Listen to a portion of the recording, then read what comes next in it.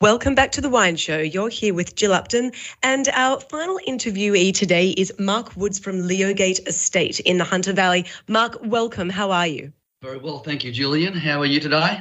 I'm very well, thank you. Thank you so much for joining us. I really enjoyed our chat the other day, and I've been looking forward to bringing you on air so that you could tell a bit of the story about your gorgeous wines. So how about I let you lead the way? Yes, okay. Well, my current role is the winemaker for a business in Pecolbin in the Hunter Valley called Leogate Estate Wines. Leogate has been making wine from our Brokenback vineyard in Pecolbin since 2009.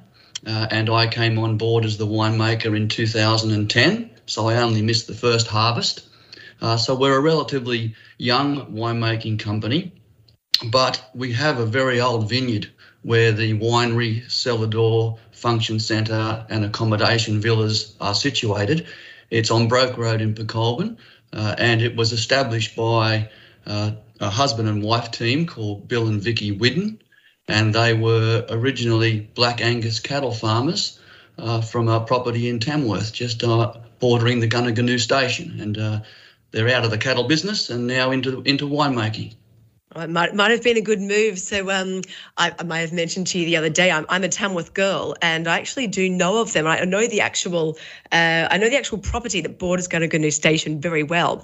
My family also are Angus beef producers, so it's so I've always had a bit of a fascination with Leogate Estate wines, apart from the fact that they are extremely good wines.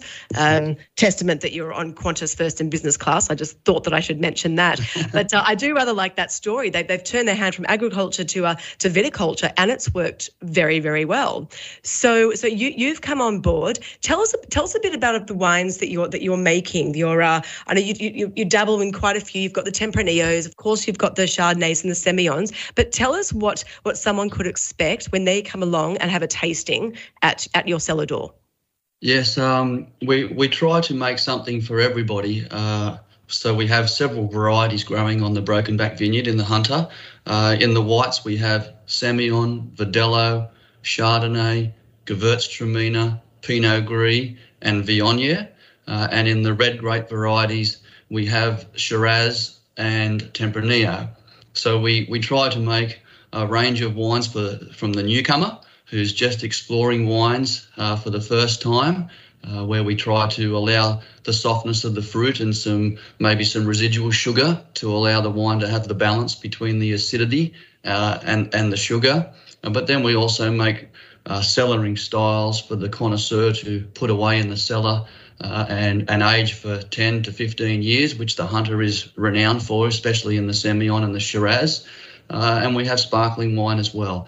So we feel like we've got a library of wines for people to come and explore and hopefully find something that suits them.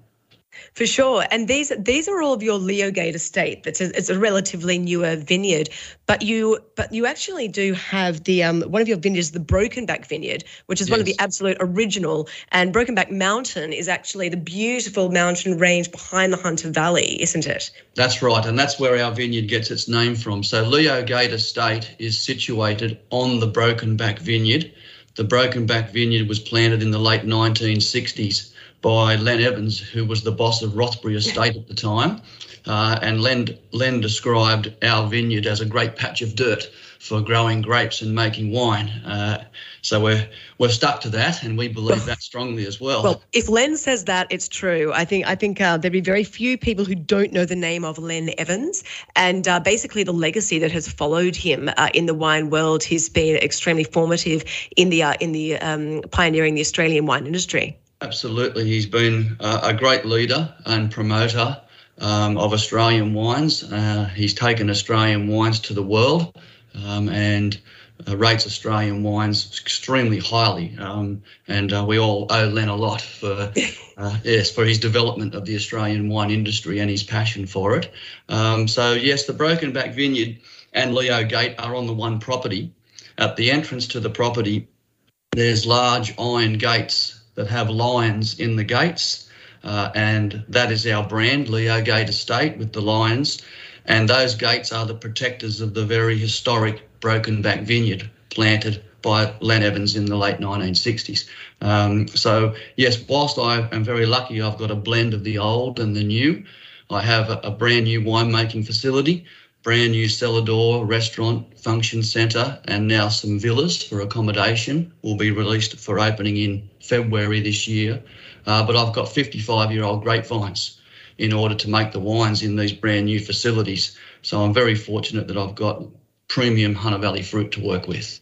Oh, that's fantastic. So it sounds like it's a great spot for people to visit when they do come to the Hunter. And as I'd mentioned, I'm definitely featuring New South Wales wineries in today's show for the purpose of people who can now actually get across borders, especially from Victoria, South Australia, and Queensland, who can go and experience the Hunter. Now, the Hunter it's a very large area, and so it can probably be a little bit. I know for someone who hasn't really been there that often or doesn't know it that well, I guess you'd sort of think, well, where do I start? So what sort of experience will they have? You have a restaurant, you've got a wedding venue, you have accommodation, and the accommodation that's all going to be ready as of February this year. Is that right?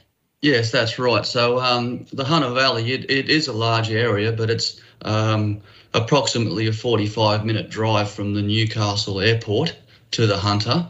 And at Leogate, we pretty much can offer everything except a game of golf. We don't have a golf course. We've got plenty of vines. Oh, they're there for wine, not golf, right?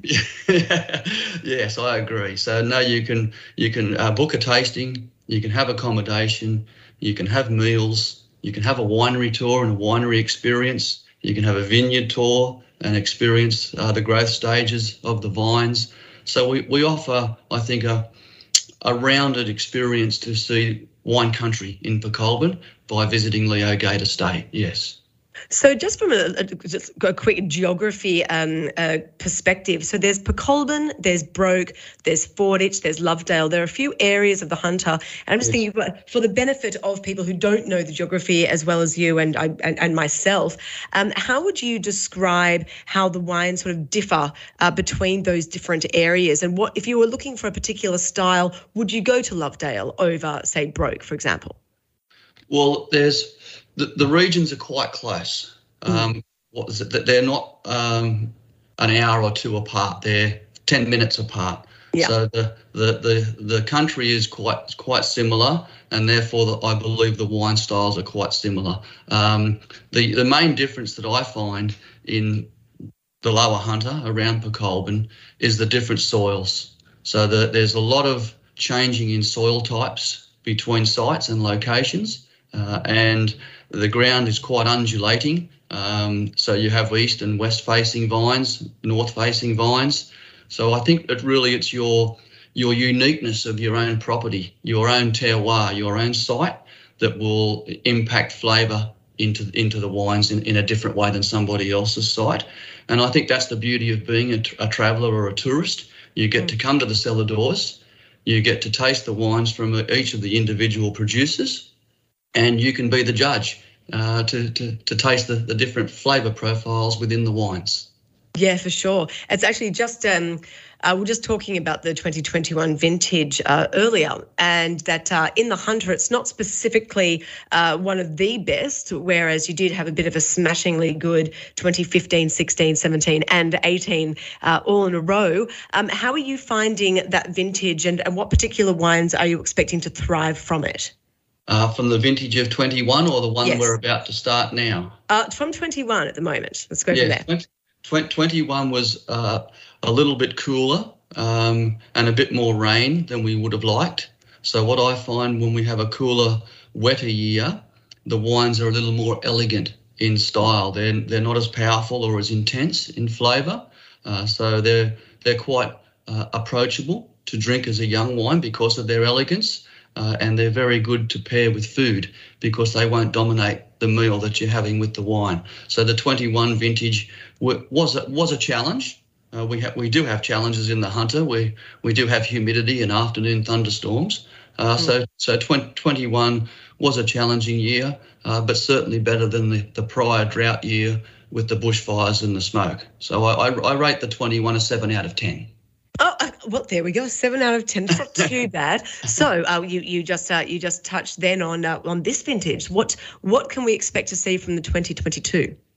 Yes, well, I've been walking the vineyard rows during the week before talking with you. I've been sampling. I've sampled all of the white grapes. The Beaumets still have a couple of weeks to go, I believe, on our property before we'll start the harvest. But I'm seeing clean fruit. I'm seeing good yields.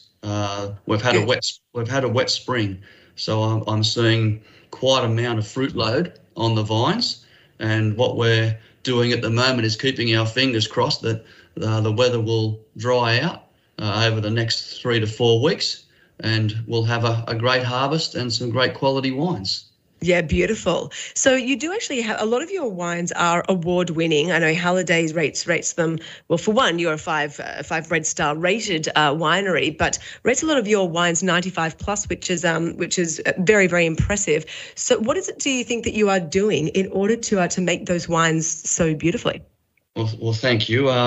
Yes, we're very proud of those results from Halliday. We've been rated 5 red stars for 10 consecutive years now, and it's something that we all work hard for, and as a team, we're all very pleased to receive those ratings. But from a winemaking perspective, it starts in the vineyard. We have a very old vineyard, low yielding, generally speaking.